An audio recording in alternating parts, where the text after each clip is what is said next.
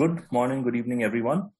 This is Abhinav Agarwal, your curator of the Indic Book Club, and I am again, as usual, delighted to welcome you this Sunday to the Indic Book Club open house with Otis. And most of you are and have been attending this for a long time, so you know how this goes. But you send in your writing pieces, you want to improve your writing, you want to get feedback on your writing, learn and hear about good and best practices on writing. You send in your writing pieces to Otis. The link and the page that describes and has the details, including the email, is on indicacademy.org website. In summary, you send a 750, 800-word piece as a PDF document and double space so that there's enough space to read and to annotate, and for Otis to send put his feedback. He sends it to you, and this session, which is roughly 90 minutes in duration, Otis spends that time going through those pieces. You can ask him questions, so you can ask him general questions on writing, and actually even reading for that matter. And Otis tells me that we have 4 pieces today, so it should be a good good productive session as always. And with that, I will turn this over to you. Okay, thank you. I thought later too, last week, I was like, okay, if you're here, you need to, the chance to hand something in. I just want to, I got to walk things back. It is completely fine to participate and come every week and write on your own and not be ready to hand something in to be looked at by everyone. Everyone comes to things in their own time. So there's no right way and wrong way. And I don't want to, putting undue pressure on anyone. But positively, I said that, and I did get a couple works. So, I'm getting mixed messages about what the best way is. Ashwani, we got some work from you. Let you look at it. I thought it was really intriguing. Can you tell us a little bit about it? Well, I keep jotting down these ideas that I get about stories. Mostly, they touch some page of my life, and then from that one small incident, it becomes a story in my mind. But to put it down into 750 or 800 words is sort of a bit contrived. If this was a steak, you can imagine this is about rare or medium rare, while what I would like is actually well done, which would go to about 3,000 to 4,000 words for this story. So that is a bit of a constraint to put it down into 800 words, because the evolution of that character did not actually come across the way I would put it if I had the luxury and the indulgence of 3,000 words. But otherwise, the story is, a small incident in the past, which I remembered, and which I've just, I keep making my notes to write about. So when I need to write a story, I just look at all those notes and see which one is, sort of ripe, easy, low-hanging, okay, to pluck and put it to 800 words.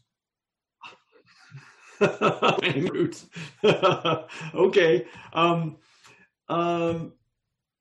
Yeah. So I think one way to think of our stories, I want to get you to tell us a little summary of this story too, since not everyone read it.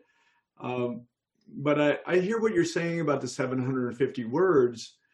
What's useful here is that, like, in a sense, the 750 words might be thought of as a summary of the story, and you are basically capturing the story arc from A to B, even though clearly you're rushing through a lot of it, right?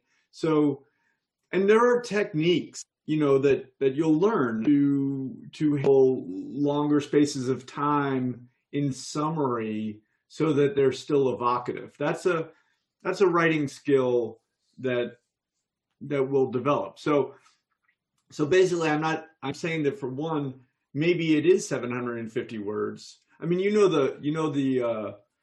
the old, this is a famous, had written a letter to a friend, and you know, and at the end they said, I'm sorry this letter is so long, but I didn't have time to make it shorter. Right? So there's different skills, you know, but it's still, what we hear is still a sketch, and I think we'll talk about today will help you. I mean, and you're saying a little bit that this is an experience that you've had, which I really am glad that you're writing about something, you know, that's personal, because as they say, write what you know. And well, on the one hand, people say write what you know, but on the other hand, Oscar Wilde says only the shallow know themselves. So, so we have some problems, you know, figuring out what we know and what we don't know. But we'll put that aside anyway. We're maybe a little bit closer to knowing something of our own experience. But I think we'll talk about some things today, which will, as a writer, have you go back and, one, not really write your memory of a story, but to write a story that's you know, living in the present, because that's what we're after. We're not after writing memories. Our memories are very fallible. Memories are filled with our own bias, right? How could it be otherwise? And that means that we have that filter on it. So I think that this length is good. I will give you some feedback, and I hope that you will bring that back to this and develop it more. So I think that would be great. So can you tell us a little bit about the plot of this story? I spent a year in the UK, and I found, you know, something which I had not expected, that the Indians and the Pakistanis living in UK are extremely friendly. It's almost as if the two were not inimical nations at all. We used to meet each other. We, you know, there was no feeling of enmity. Anyway, so the story is because once I got a cab from the local station to go to my place, and that chap was a Pakistani. And then I found that he was such a pleasant guy to talk to, that every time I needed a cab, I would call him. So that is the actual page from my life, which I put into this story. But like you said, you know, there's no point in writing something, just narrating something which has happened to you. A lot of the rest of it is just imagination, which I wove into the story, like you said, what Oscar Wilde wants. That, you know, so the rest of it is all story. The characters take life from what was real life, and then the rest of the story is just built up on to show that in the initial part of the story, the protagonist is very, very, you know, antipathic towards anybody who is from Pakistan, he himself being from India. But when a Pakistani cabbie stops to help him, when nobody else is stopping, then his attitude, you know, it takes off from there and starts changing. And by the end of the story, he's actually, you know, turned absolutely 180 degrees around. And now he's so friendly to the Pakistani that when he's leaving, it's actually an emotional moment. And, you know, both of them express the feeling that we wish we could meet again. And the fact that he's turned 180 degrees around is epitomized by the fact that when he says, I hope we meet again in the future, and the Pakistani cabbie says, Inshallah, then this chap also spontaneously responds by saying, Inshallah. And that is the end of the story. Right. I think that on the arc of this one character, I think is really great. And that's nicely mirrored with your paragraph too, this first paragraph. I might cut some of the word of it, Ashwani. But the alarm bell clanged in Anil's head as the car lurched suddenly. The noise of the engine faded away and the accelerator pedal refused insubordinately to respond to his feet. Maybe a few adverbs in there I might cut down, but sitting bolt upright now and keeping one eye on the rearview mirror, he steered the powerless car to the left. once saved the road and stopped, he heaved a sigh of relief and thanked Lord Shiva. That's wonderful. I mean, you characterize him so quickly and wonderfully in this first paragraph, and then we see that, you know, thanks Lord Shiva, and then inshallah, you know, comes later. So we see that those two things mirror each other and cover the arc in a sense. And he reconciles that with himself too, that he has his belief systems and he still responds to his friend in his context. I think that is great. I actually have quite a simple thing about this piece as it's developing right now. So remember how I said that a story requires courses of protagonist and antagonist? Okay. So this is just sort of the way I think about stories a little bit. I'm like, hey, well, you know, all of this worked pretty easily in a sense, right? So, you know, we have our protagonist. He has some prejudices against Pakistani people. He meets the cab driver. The cab driver is basically wholly good, right? He's just a really good person. And it arcs so that finally in the end, the protagonist accepts the humanity, you know, gets over some of his bias and connects in a human way with this cab, right? Antagonist piece. So in my way of thinking, it's not an equal struggle. The cab driver is much more powerful in a sense than the protagonist. The protagonist comes in with faults, right? And the cab driver, in a sense, has none. So that the cab driver should be victorious at the end is a foregone conclusion. So to me, like that little, whatever, this idea I have, when we take that back and we say, well, the issue is not the story, right? Because we don't have a story in which the protagonist is wholly, let's say, in this case, prejudice and wrong, and the cab driver is wholly good. That's not true of life. That's not true of life. So we come back to try and figure out, well, can we get deeper with both characters so that they're antagonists?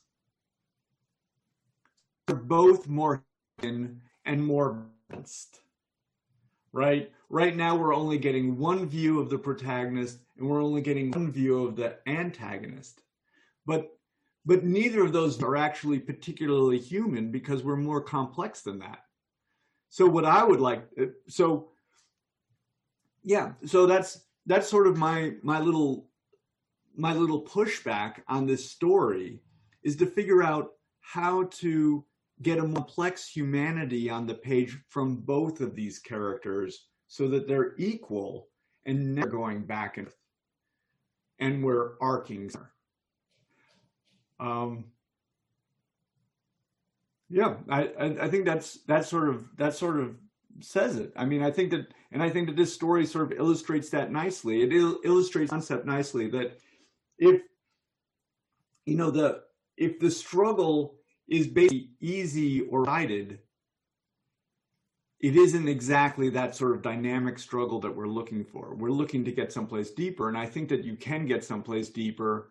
I think you might feel some from the length and all of that. So maybe that takes some reconfiguring. Maybe you're only going to write one scene next time, but I think the place I'm going to go is to try and get to a deeper, more complex humanity from both characters. And then I don't know exactly where it's going to go, but I look forward to it. And I think your whole context is interesting too, because you take these two characters and you put them in the UK, where they're not vying for territory, right? You know, in the homeland, They're not vying for territories anymore, and there's not that physical presence. They're both dislocated, right, in the UK, and that binds them in a way. I'd be kind of interested to see if you took this in a fictional realm, if they did meet back, you know, in India, what that would be like. If it would then return to a kind of split, but that's for further consideration. But this is my main comment, is to think about that equality, protagonist and antagonist. So in a way, if we think of the protagonist as being, right now he's bigoted, let's say, but we want to get to a more complex him than just being bigoted. And probably with the Pakistani cab driver, we want to get to a more complex place with him than him just being good, you know, and just being good in a sense. Like we might even look at, why is he being good? What is the purpose of that goodness? What is the purpose of his stopping? You know, is it all simply benevolence, or is it something that feeds him as well, maybe even his ego, so that he thinks himself as a good person, right? And in a sense, when people think of themselves as doing good so that they're a good person, that also means that they're above other people who do not do good acts, right? So it's an issue of status. That's more complex. Anyway, those would be my couple of suggestions, but I really like the subject. I think it's a very intense subject, and I hope that you pursue this story. Can I ask a question? Yeah. Do I take this as a takeaway that between the protagonist and the antagonist, the protagonist must always be shown to be superior to the antagonist in some way or the other? No, it's not that the protagonist is superior. We want to put equal force onto the only thing that with the protagonist is that we see this through the protagonist's eyes. That's the only thing that's the only issue with the protagonist. And the protagonist is the one empathize with, and we therefore go through the journey with them. They're sort of they're the vehicle for our experience. We want to show the complexity of, so in the point of view character, for one, right now you're not really showing this character's complexity. You're showing his bigotedness, yes, and his sort of close, but you're not giving the why of that. You're not giving you're not giving us a broader view of the protagonist. So I just want that protagonist to be more complex. Right now he's just good. Right now the protagonist is sort of bad, the cab driver is good, and that's not an equal struggle. It's bad, and that's a sort of foregone conclusion. We want more complex from the protagonist, and we want more complex from the antagonist. So like, for example, I actually really like that when your protagonist gets into the cab and sees the Pakistani flag, he'd be very quiet and, just kind of, clutches up, right? But there's no effect really on the cab driver, right? The cab driver would notice that, but the cab driver really just remains consistently good and doing good things, et cetera, et cetera. I don't think that really reflects reality. I think the reality of the cab driver, now we don't his interior view, but it's just like, it's probably like, I do good things. I've made a commitment myself to do good things, and I have to even do good things for this jerk, right? Like it's a little bit more complex. I mean, he's going to be like, oh my God, another, bigoted Indian who I have to drive around. Oh well, this is just so not in his mind, we have to figure out a way for understand that complexity of emotion. He's not going to be,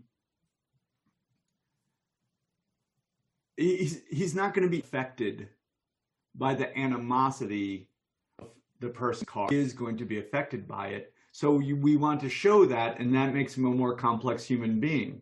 Then, so that's the base when they first meet. Then as they get to know each other, we're going to see that. We're going to see both animosity, we see them going back and forth.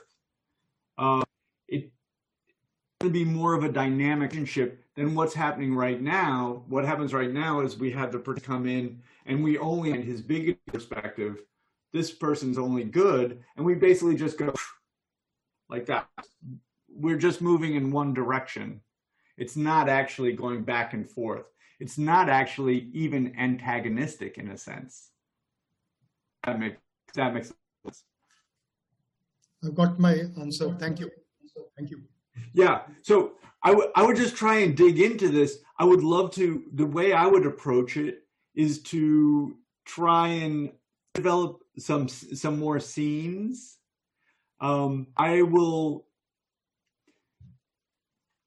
A story is also sometimes about what happens, and it's also a little bit about what doesn't happen. So like, even though our protagonist calls up this cab driver and you know, consistently throughout this duration of time, note that I don't think they go out to dinner together. They don't meet each families. That does not happen between them in terms of them meeting. They have a relationship that's based on money and it's a transactional relationship. So there's more going on than just from separated to, here we understand. In fact, there's a lot of dynamics there too. You know, our protagonist might say, you know, maybe I could invite him to dinner. And it's like, no, you can't do that. And then we see, I don't know, there's a lot of places to go there. I don't want to wax poetic about it, but we see that there's more divisions between people than we sometimes think, right? And one of the divisions between people is this actional relationship that we have with people too, right? About money, etc., status again. So I think all of those, I'm suggesting a little bit like, since we're in the view character of this, since we're in the point of view of our protagonist, that we might see some of these struggles to achieve a greater sense of humanity, but also feel how that's forbidden. Because it is forbidden, and they don't have a deeper relationship. They only have a relationship as passenger and driver, really. Anyway, I would like to see much more of that. There's a lot of dynamics going on, and where you go so very right is you do pick characters in the beginning who are essentially diametrically opposed. We want to see some of that position in a more complex way. It's a great Ashwani, and I always enjoy reading your work. Thank you, Otis. Thank you for your kind words. Thank you.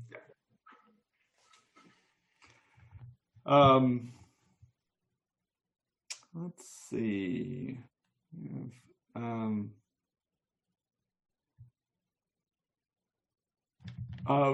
let's talk about your work. Otis, we can't see your screen. Oh, what? Oh, my goodness. Oh, I wish you'd told me that much earlier.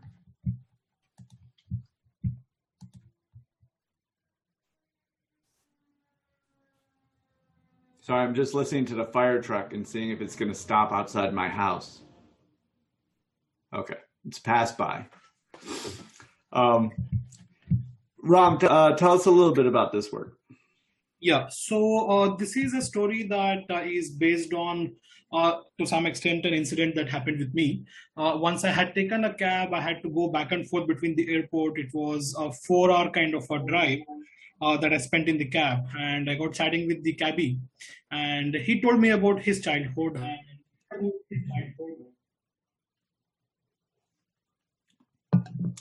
And this is Ram. This is from this is in the voice of the cab driver. Ram, I think you froze. Hello? Yeah. So what I have tried to do is when I was writing, I sometimes felt that, yes, we normally feel that good language is necessary. And I am also somebody who subscribes to that, the language needs to be good. So then I thought that why not try and separate out the language and the story to see if a good story can stand on its own without good language. So I tried a very, very different voice in this to see how the effect would be. Okay. I think it's interesting. This week we have 4 pieces. Rashma has a piece, Madhavi has a piece. You have this piece and Ashwani's piece. And what's interesting, we don't usually have this. We usually we kind of sometimes have a central issue that we can kind of apply a number of pieces. But in this case, Ashwani's piece to me really points out this of protagonist and antagonist being equal. Rashma's piece, as she forwarded this a little bit, it's a little bit idea driven. So we're going to talk about ideas a little bit. And your piece is very much about voice, and we're going to talk about voice. And Madhavi, we're going to talk about character action again, because Madhavi will talk about how it goes into backstory.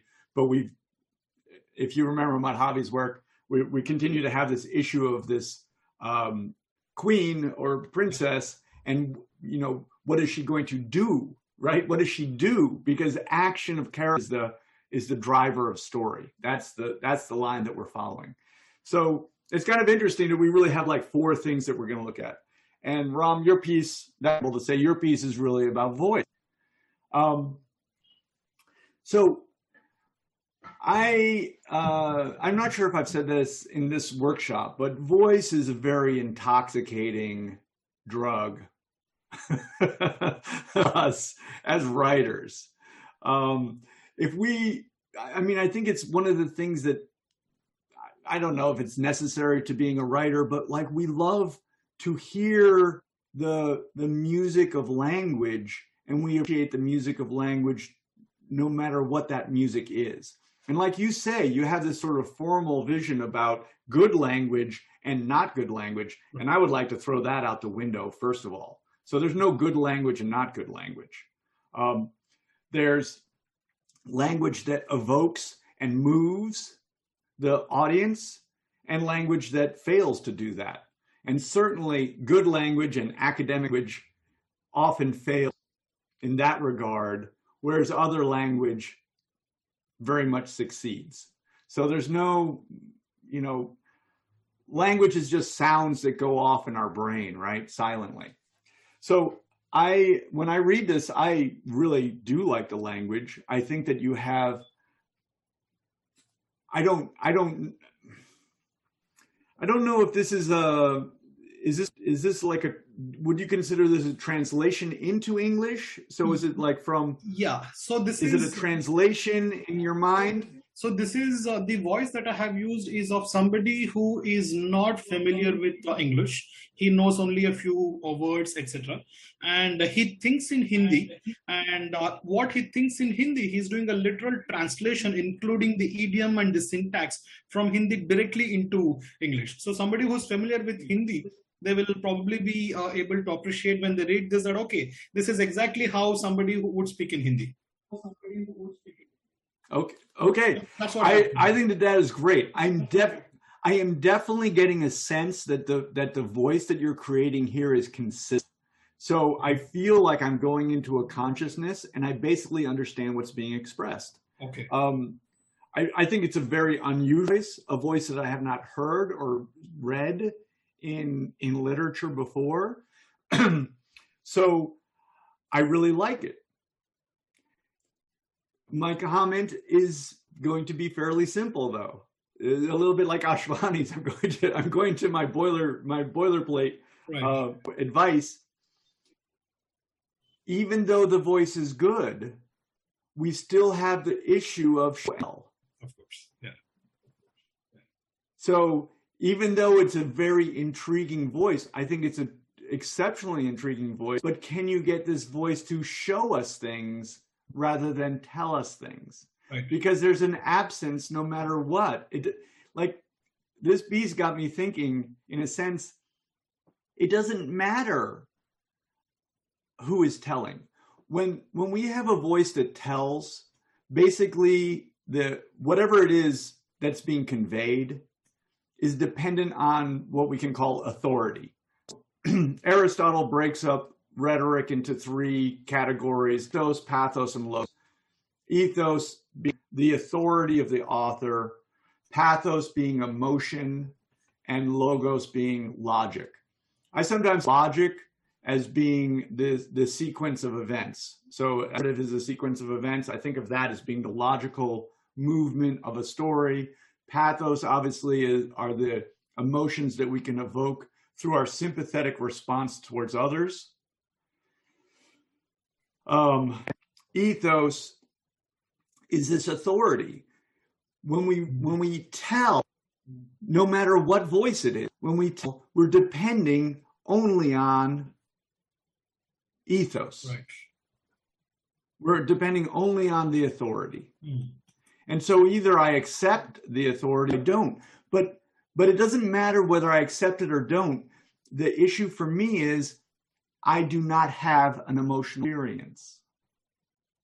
Well, I don't have a logically emotional experience. So I go back to this maxim of mine. The reader does not read to read about an experience. They read to have an experience. Yeah. Having an experience is emotional.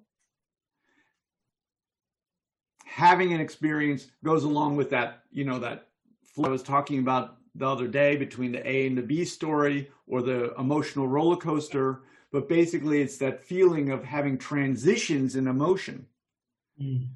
Those transitions in emotion can only occur when the reader has a sympathetic connection to the character. Sympathetic connection means that my body, my central nervous system, my sympathetic nervous system is essentially attached to the body of the character that's the vehicle for the experience. So that when something happens to them, like they're going into the bank and trying to get the money, and I'm worried about whether they're going to succeed, I feel it. That's the level that is lost when we just tell. Because we'll see that when we just tell, oh, this is going to be good. When we just tell, there's no body there. There's no body. Sympathetic response is a response to the body, the physical body of the character that's in the piece. Concrete in action. Will they succeed? Will they not? A voice is just in my head. Nothing to connect to sympathetically. So all I'm left with is just being told. Yeah. No, the story is completely tell. There's a little show maybe, but it's mostly tell. I completely agree. Yeah. I was focusing more on the voice, so I ignored the show part of it. I'll have to rewrite this. But yes, that's a very valid point. Right.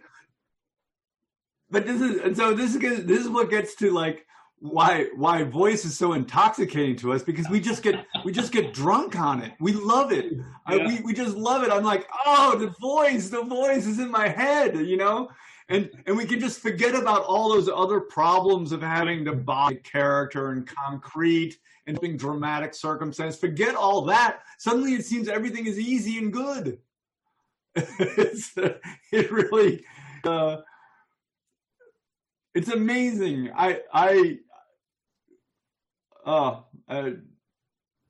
We do love voices. So now you have the voice. I think the voice is very, very intriguing. Now tell a story with it. Yeah, right. Right, I'll do that. But I hope that what you've seen actually is the experiment that you went through. You basically you gave yourself a task, and I think that's a great learning experience to recognize that you have this bias about language, right? And you challenge that about language, and you produce this. And so I think here actually probably more than maybe more academically trained language, right? Here you have a voice that's capable of poetry.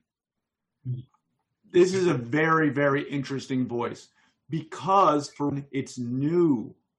It's new, and it have ways of expressing things I'm going to know, but it's also going to be a fresh slant on these things that I know. Right. I'm going to be seeing it from deeply within a perspective.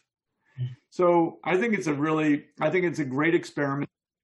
It was very challenging because I had to make sure that, like you said, the consistency of the voice had to be maintained without losing the meaning.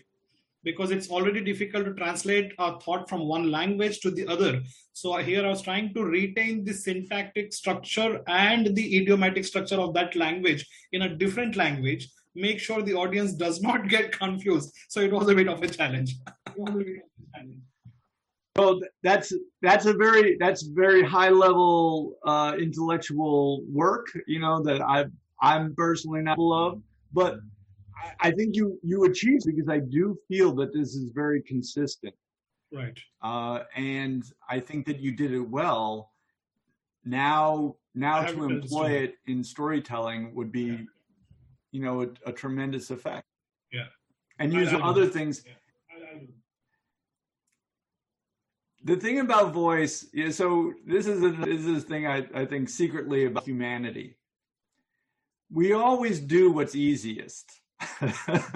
So like I wrote a lot of pieces that were just like, I was just exploring voices. I mean, right. I believe it or not, I was a very quiet child. I kept my mouth shut because like everything I said was wrong.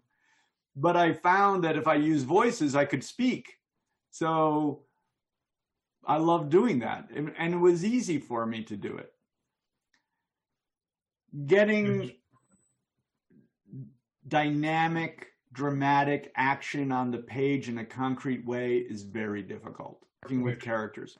It is.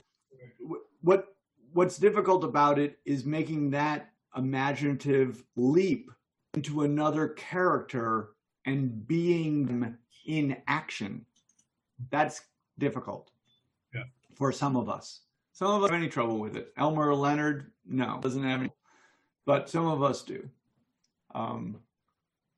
Anyway, I think it's great work. I did love the voice. Thank you very much. For sure. Yeah. Rashma, let's talk about your work.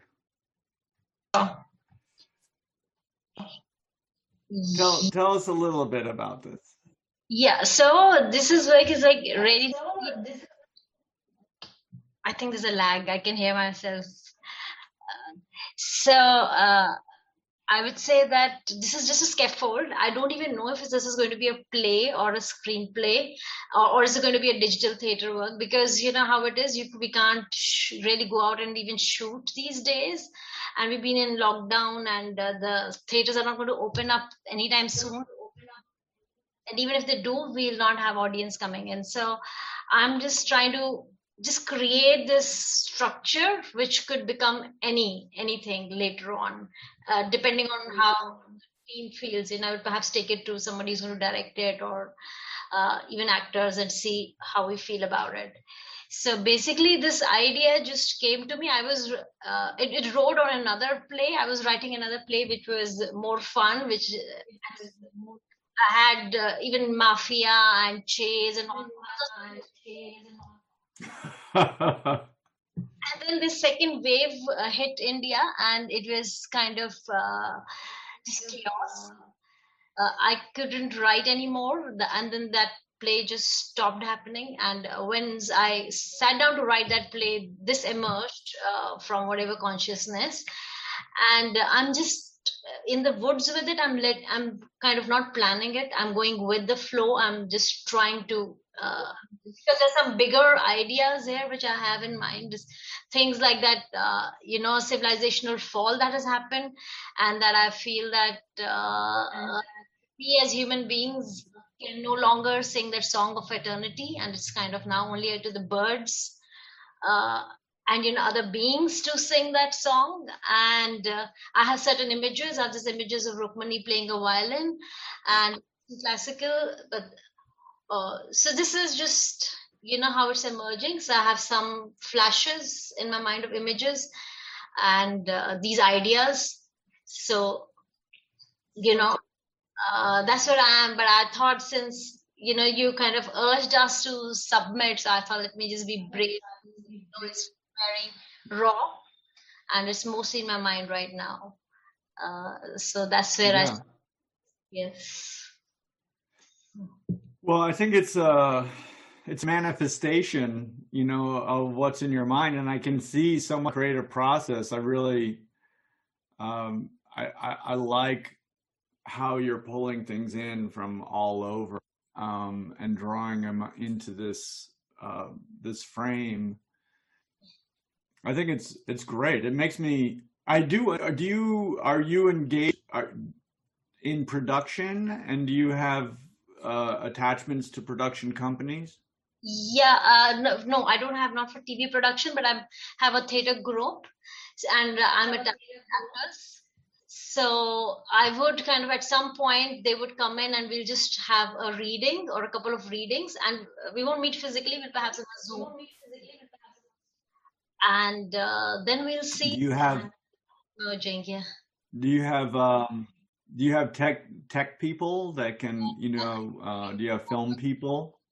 I don't have film people. I have one tech guy who's good with sounds and light, and I know some people who are connected to film people. So I really do. So I don't have the screenplay writing ability in that sense, but I'm just, because I'm just putting it the way I'm seeing it right now,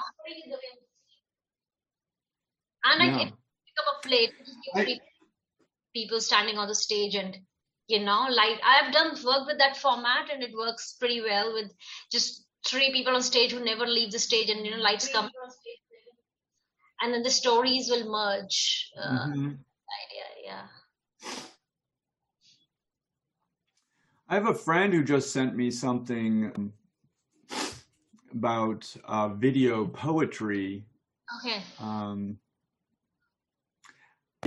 Because you're drawing upon so many different things here, it has a little bit of that feel. I haven't looked into it, and I've made a couple of videos too. I like, it's just different processes. Like I'm not wed just to writing. That's not the only way. We want to try and make something manifest. Here, you have so much skill and able to construct these documents, which being able to get them first rather than shoot them first. From my experience, like when I work in video, I tend to shoot first and ask questions later. So like I organize all that film in a sense.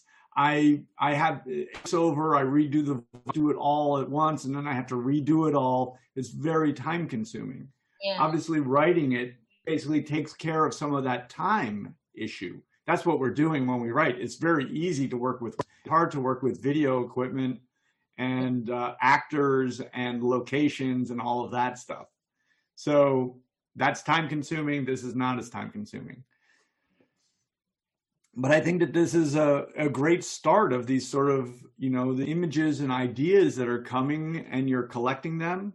I really like it. I don't know how long you were going, and you already anticipated this in your email. I mean, I just write at the end.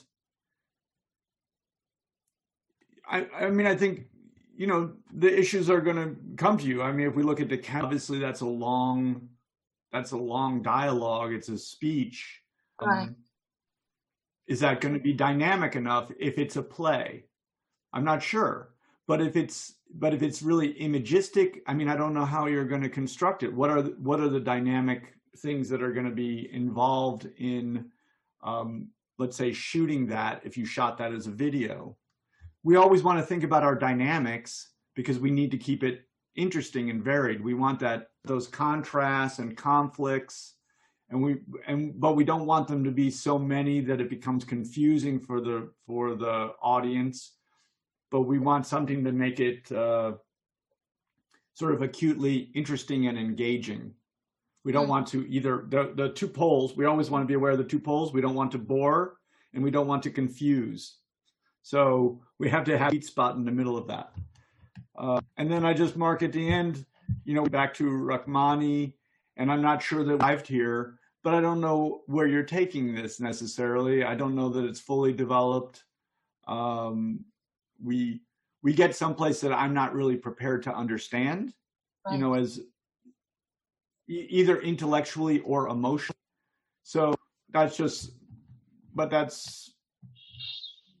We like 2.5 minutes. The whatever. Yeah. So like one thing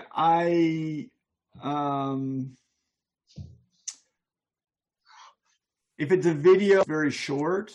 So this was advice. Remember, did I tell you the story about my mentor who said I would have rather cut off both my hands at the wrist than write this paragraph? He also said, he gave me this very good advice. He gave everyone this advice. I'm not sure if everyone took it. Begin in action, in media res, end lyrically. So when we think of end lyrically, if we think of going back to Cherry Orchard, whatever we might think of that, it essentially ends lyrically. It ends with the addition of the family. It ends with the sound of the chopping of the trees.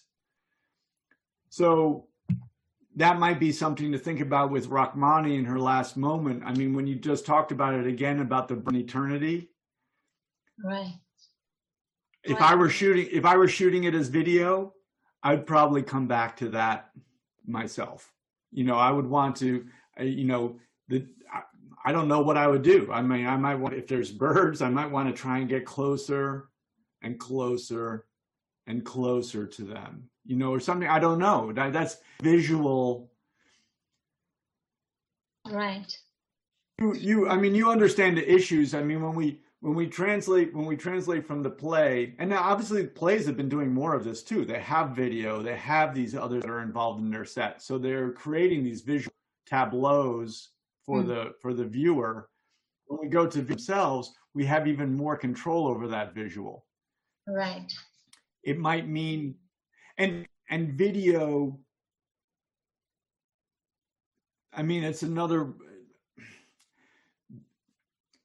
I don't want to try and figure out how I want to say this, but like the play might still be quite dialogue heavy, right? Because of the medium.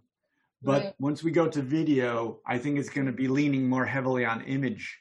But it is also a language. It's all a language. I don't have any problem with, going back, it doesn't matter what the voice is. It doesn't matter. It's all language. Right. So maybe that's something to think about. And that might depend a little bit on how you're thinking about the production. Right. But I think that this is interesting. I think that what you're saying, what you end up saying about gain of function is gain and loss of function, right? But I was also struck by this issue of gain of function. I was a little bit familiar with it already too, because I worked with a writer who wrote what I think is quite a good book about ticks. And so she basically puts forward that ticks were used as a kind of bioweapon, and they gave them a gain of function. Right. And their purpose was to transmit disease to the human population. So when coronavirus happened, I already had this little knowledge about bioweaponry, and this knowledge about gain of function. And I feel the echoes in the coronavirus. And I think that's whether it's purposeful or not is not really our point. The issue is that these organisms do gain function, and we don't gain function as quickly. And a poem about this, a number of years back, I wrote a poem about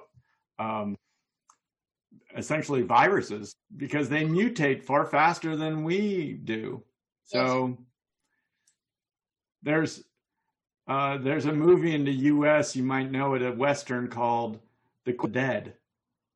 No. You know, there's the quick and the dead. So they mutate faster than we do. But I think the thing that you're saying that's most potent is actually the transition of consciousness, right? That it sort of strikes everyone, the notion of eternity for human beings comes into focus in a way that's pretty stark. So I think that that's a very powerful transition that you're trying to, capture. So I think it's great. I would love to figure out how to get you involved with production companies so you could start shooting some and see what these images turn into, and you could work with that as part of your medium also, and see what I find with video is that, because I don't have skills in terms of that, my vision and when be produced are different. There's a translation between that, but it's the same with everything. I mean, I think when we write, and I've thought about this, before we actually start writing, we have this platonic ideal of what our story is, but then we translate it into words, and we find the difficulty of now having shadows on the wall. It's not our platonic ideal anymore. So we always have these problems. We always have to work with the reality of what we're capable of. Right. But I would definitely like to see working with a production company and shooting some of these shots. Okay. I would like to see what they look like. Right. Right. I wanted also to kind of, you've seen Fleabag. It was initially written as a play. I read the script of the play. Fleabag it was on Netflix. And oh yeah. And it's a whole long monologue that plays like 1 hour to 2 hours, and she just engages the audience with her act and the storytelling. So kind of, I don't know how. I know it works. So if you have longer monologues, when you have, I don't know how it will videos with the tech people or what's wrong with the lines, or maybe we just edit out the lines. Yeah. So it's going to evolve for all these characters have a journey to take. But the art. Well, I would look. Sorry. Yes.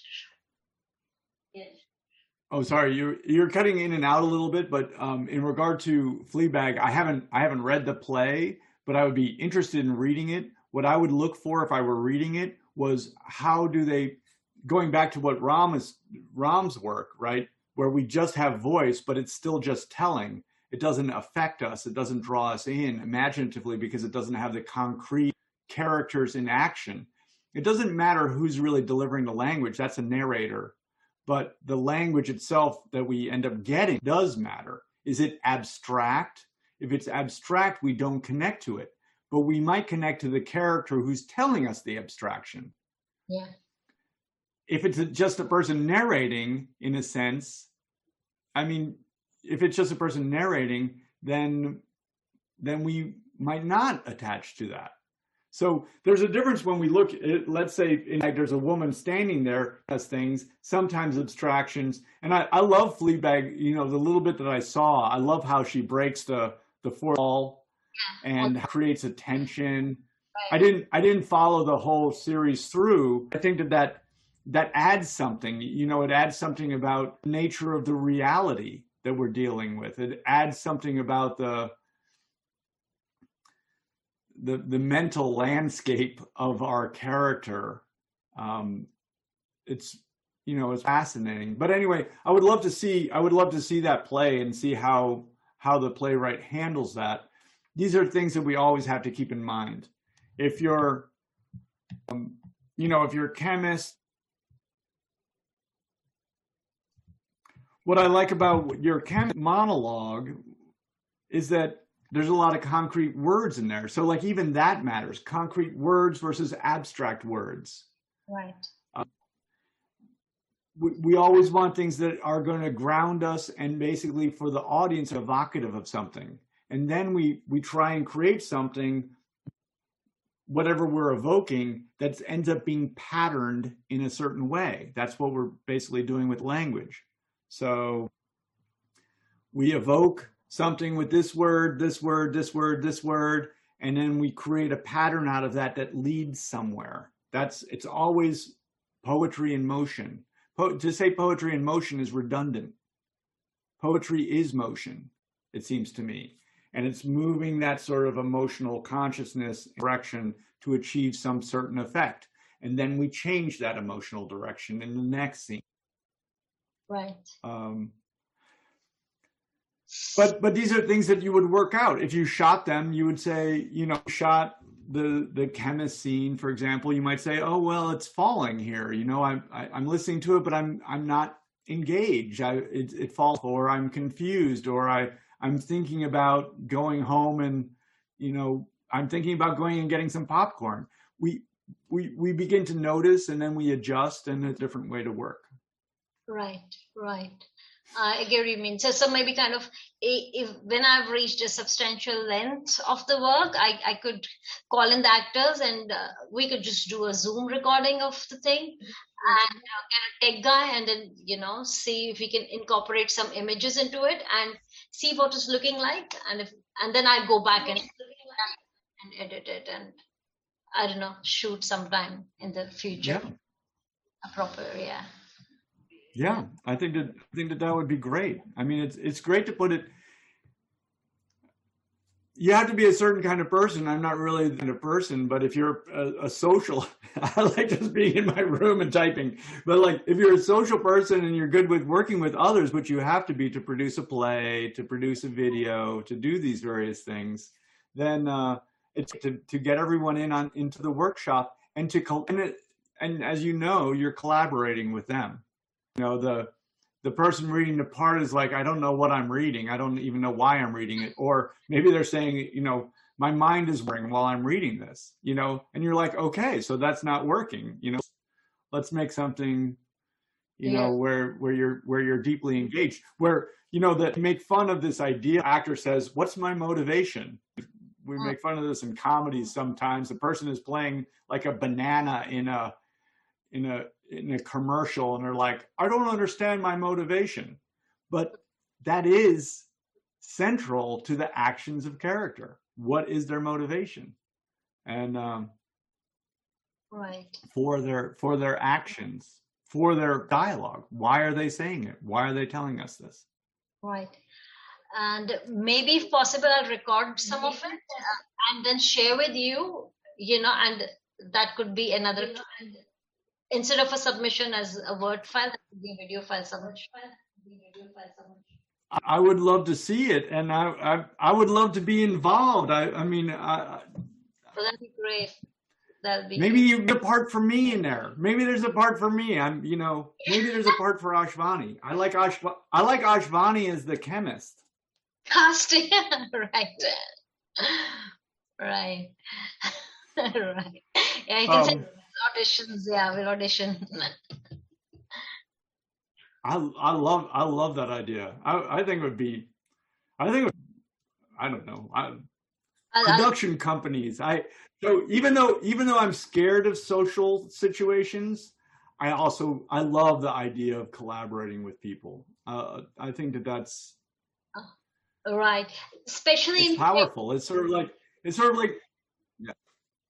yeah, I just thought I'll share. Yeah, in theater, I did a piece which we had 3 central characters, and they kind of their stories meet at a station platform.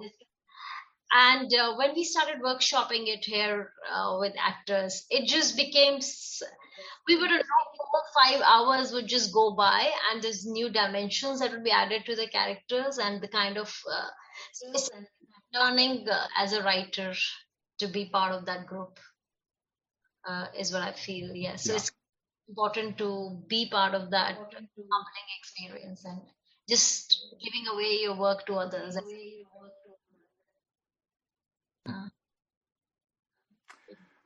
Thank you, Rashma. Great work. I see, what I really like, you're obviously, you're so familiar with your medium, and you write well, and you're able to draw all of these divergent ideas together. Right. I don't know another way to work. I think that that's the best way to work. Draw things in and then start seeing what happens. Figure out, what it's sort of like in art, right? What's your palette, your colors? And right. I'll do that. you have the Okay. Thank you Thanks. so much. Let's talk about. Yeah. Thank you. Let's talk about Madhavi's work.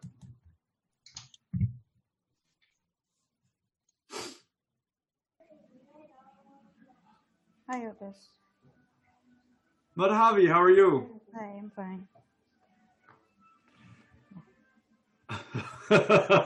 Okay.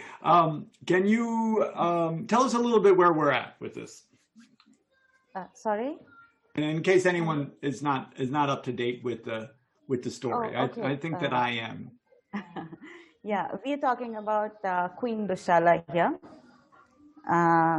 On the day when Arjuna is about to hunt and kill her husband in the battlefield. So what all emotions she goes through, what she does during the day is the crux of the story. Okay.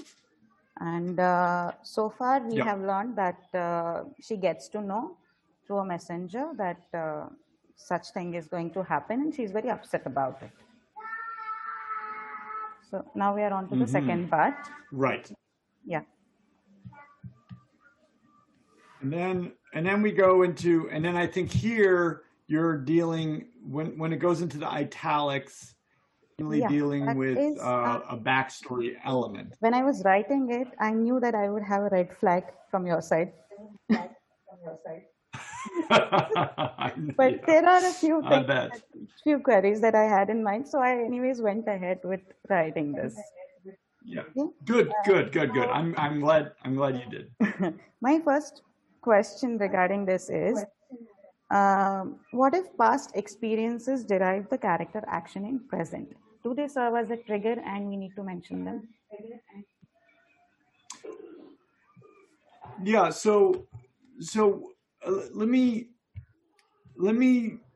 I've been thinking about this. I read it last night, and then I slept, and I trust my subconscious basically to do my difficult work. I woke up this morning, and I was making my coffee, grind the coffee, empty mind, just waiting for things to come in. And it seems to me that the difficulty, as we've already expressed with this character, is that she's not doing anything. So like she gets this information. So these are just ideas. I don't know what to do with them. Okay. She gets information, but the information doesn't lead her to do anything. It just means that she feels things. So I don't, I've often, particularly with like characters who think and narrate, but this is me being a character who feels things. See, we have antagonistic forces beyond her control.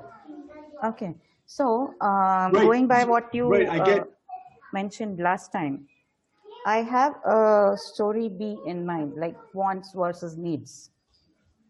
So this is the story A, that she has learned that something is going on there and she has no control over it. She doesn't want her husband dead, and she doesn't want her cousin to die either. Okay, but that is beyond her control. then there's again an underlying need of being accepted and being respected by her family.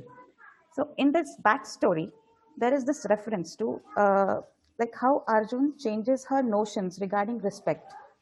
She used to think that respect is only given to the elders and the younger ones are not entitled to be respected or to be treated well. So he is the first person who treats her well. And from there stems her love and affection towards her cousin. And despite having 100 brothers who are there to protect her husband in the battlefield also, she is still attached to Arjun. So doesn't that warrant a mention somewhere? And how do we present it on paper? Let me say, I don't know. I don't necessarily know. I am a very simple person. Sort of like, I want to get into the physicality of the character, and I want to, so this is something that I've said for a long time, and I use this as my base. So we have Ernest Hemingway, obviously well-known American writer, and I haven't even really read Old Man and the Sea. I don't even know what it's about. But what I imagine it's about is a boy and his father. Okay, so for Hemingway, he doesn't say, okay, I'm going to have a boy and his father, sit each other underneath a tree and talk. He has them on a boat fishing, right? He has them on a boat in the ocean with a storm coming, and they're fishing for marlin. Why does he do that? He does that so that they can have something to do, so that they can demonstrate themselves. The says, boy, you got to fish or cut bait, or whatever, some other cliche that we use nowadays. And the boy grabs the fish and the knife, and he brings it up to the head, and he pulls it away. He throws the fish overboard. I don't want, whatever it is, we have able to do things then that are physical, that demonstrate who they are and demonstrate the issues at hand. So I'm just going to take that and say, so in my simplicity, I just want your character to have to do something. Like, so this is the way I was thinking. I was like, okay, so she's learned basically, I don't want to be too complicated about this, but like her husband and Arjun were already at war, right? They could have died anytime, right? I mean, they're at war. They could die. So she's already had to deal with the issue that they could die, or for some reason she felt like they couldn't die. That might be interesting. I don't know. But one of the issues is we've started this story here with this information, what has changed? Well, it seems to me what has changed is that the death of both of these characters is now inevitable. Right? Yeah. I mean, there's no, whereas before she might have been thinking that they might die. Now she thinks they will die. Right? There's a difference. They might die and they will die. So if that's the trend to this point here, then what does she do? So I'm just going, so I have no sources and no texts, because I know nothing. But we begin to, prepare the funeral. I don't know. Like, are there funeral rites? Is there something? I'm just trying to get her to do something. I'm trying to arrange something. I also, like, she'd be like, my husband is going to die. I have to prepare. I have to do this. I have to do that. To get her to do actions is my number one thing, because I want characters in action. And it's actually, the force of antagonism is not this information. The force of antagonism is a physical dynamic interaction with something of you. So like, that's why I'm my acting. When I say, okay, this is me having emotions with something that's outside of my control. Nothing's happening. more is happening if I'm engaged with something else. This is my true antagonistic issue. I have to prepare the funeral rites, but the stepper of, the king says, you're not worthy to do the funeral rites, right? So now that person is really the antagonist. Now, what am I going to do in relationship to that? I want the character to do things physically. That gives you, I'm just going to say, you as the writer, just like Hemingway, when he puts the characters on the boat fishing, it gives you so much more to work. Because now you have, a second ago we were talking with Rashma about, what the characters say in their dialogue. And we were talking about this with Ram too. If it's abstract words, I felt sad. Sad is abstract. There's nothing tangible. But if I say, I grabbed the urn, hit Uncle Joe over the head, that's tangible. That was a joke, sorry about the, But we want to have concrete things happening. We want the father to say, son, grab me the fishing pole and the pike, right? The son grabbed the pike, hit to the father. The father said, do it faster next time.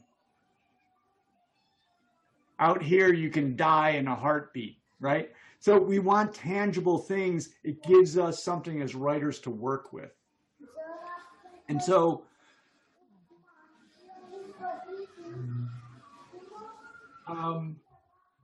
I guess I want to share this story with you.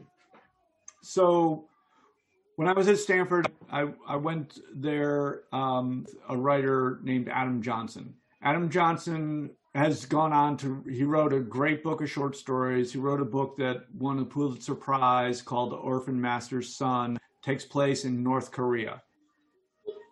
The thing I learned from Adam that I won't forget is that I'm competing with him for an audience. He will do everything to make his work. He'll put it in the most exotic location. He'll have the most interesting characters, and he'll have them doing the most fascinating things, right? So if I'm going to compete with Adam, I better choose to. Because I can't compete if I basically, cut off my arms, right? If I cut off my hands at the wrist and I write characters in action, I don't stand a chance. So it behooves then to figure out what is the action. So, among other things, what is the location? What is the setting? Make that setting fascinating. Get character, make her fascinating. Get her to do things that are fascinating. Get her, when we think about our protagonists and antagonists, I've said this for a long time, but I'm trying to really mean it. These two are in conflict. We want them diametrically opposed. I want this. I want this. We don't want them kind of like that. They're not on a dance. They are diametrically opposed because that creates this effect from their interaction. We want to use all our tools, is what I'm saying. And we do not want to give any of them away, because if we give any of them away, when we sit on the bus and we see someone with an open book in their hand, guess whose book it's going to be? Adam Johnson's book. And we do not want anybody to read Adam Johnson's. I'm going to tell him I said this to everyone. We do not want anyone to read his book. We want them to read our book.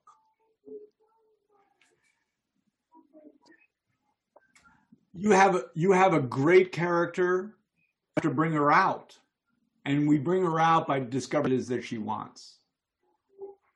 And I would think about what can she do so that you can have the character doing things the concrete actions on the page, and then often and ideally have some kind of dynamic on the page. Things that she tries to do, but she's not able to do because of the forces of antagonism. And then how much she wants to do them. We see the force of her character by the way that, so it's not a story, I've said this before, a story is not about what a character wants. It's about what they're willing to do to get it. It's by us witnessing what they do that we can understand how much they want. Does that make sense? Yeah. So that's why a story is about try and fail. And actually going again to Ram's work about the character who stops eating, and she stops basically nourishing the child, within her. She's doing things. Once we recognize that it's not that she's not doing things, she is doing things. She's doing things to get what she wants. And so I think, so my feeling here with this character is we have to give her something to do. So, and to give her something to do means we also have to figure out what she wants.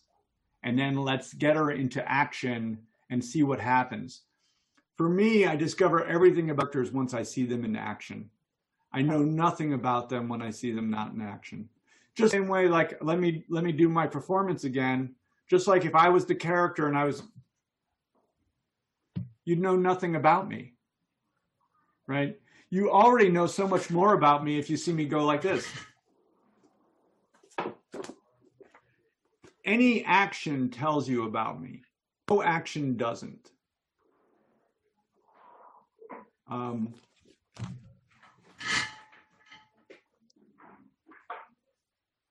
So anyway, those were my thoughts as I was grinding my coffee this morning about your work. And I love this story and I love this character. And so I really want to urge you to take the step to give her some actions, even though I think that you're resistant to do it because you don't know what those actions are. And that you're going to have to invent. Sure. I'll come up with that in the next session. Yeah. And I think it's really interesting once you start thinking about the character, like let's say it was the funeral rites. Maybe one thing I thought about your character is that, she might be thinking that, well, her husband's going to die. Well, what's going to happen to her then? I'm pretty sure I would think about that. Yeah. We do tend to, even though other people's deaths, obviously they affect us. We're really attached to ourselves and our own survival too. So that's probably going to be somewhere. And then the other thing that's happening is that, like you say, is going to die too because of this curse. And so what is her loss there? Her loss there is this sense of someone treating her with respect. And now that's gone too. So I'm interested in what happens. Perhaps, who knows? This will start to become inventive. If she starts preparing the funeral rites for her husband, maybe she starts to prepare the funeral rites for Arjun. Maybe she has to do that in secret because I don't know. This is the convention that we want to engage in, or else the sad. Going to read Adam Johnson's book and not ours. So I'm rereading Adam Johnson's book right now, and it is so good because I want to make sure that every good thing that he does in his, I also do in my book.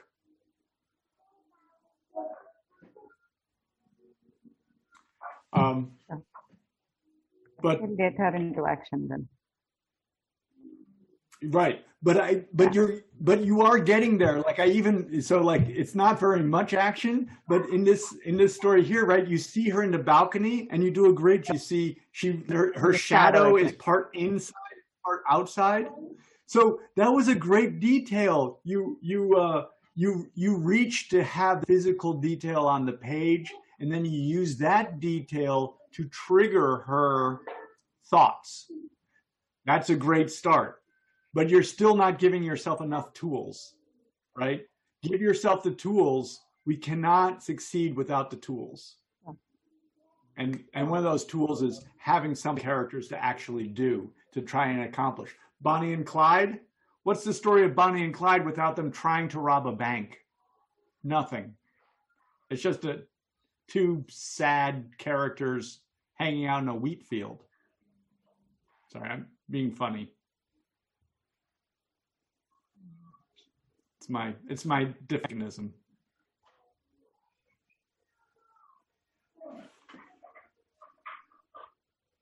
Any question, anything? And that looks like a wrap for today. We went through 4 pieces, right? So I promise I will send my piece in the next day or 2, so you have enough time to go over it, Otis and I. It should happen that I realize on Saturday evening or Sunday morning that, oops, I should have sent it. So please, folks, you also, all of you who have writing pieces, please send them. And I think, as Otis had mentioned last Sunday, that for those who are working on any of the 2 anthologies in progress that are being curated by Aditi and Shivu, if you want to, please do also send a 750, 800-word excerpt from that piece to this for review and to go through in this session, by all means. And we'll put this recording up on YouTube in a couple of days, and and keep sending those pieces in, and we'll talk to you in a week from now. Thank you, everyone, and good night.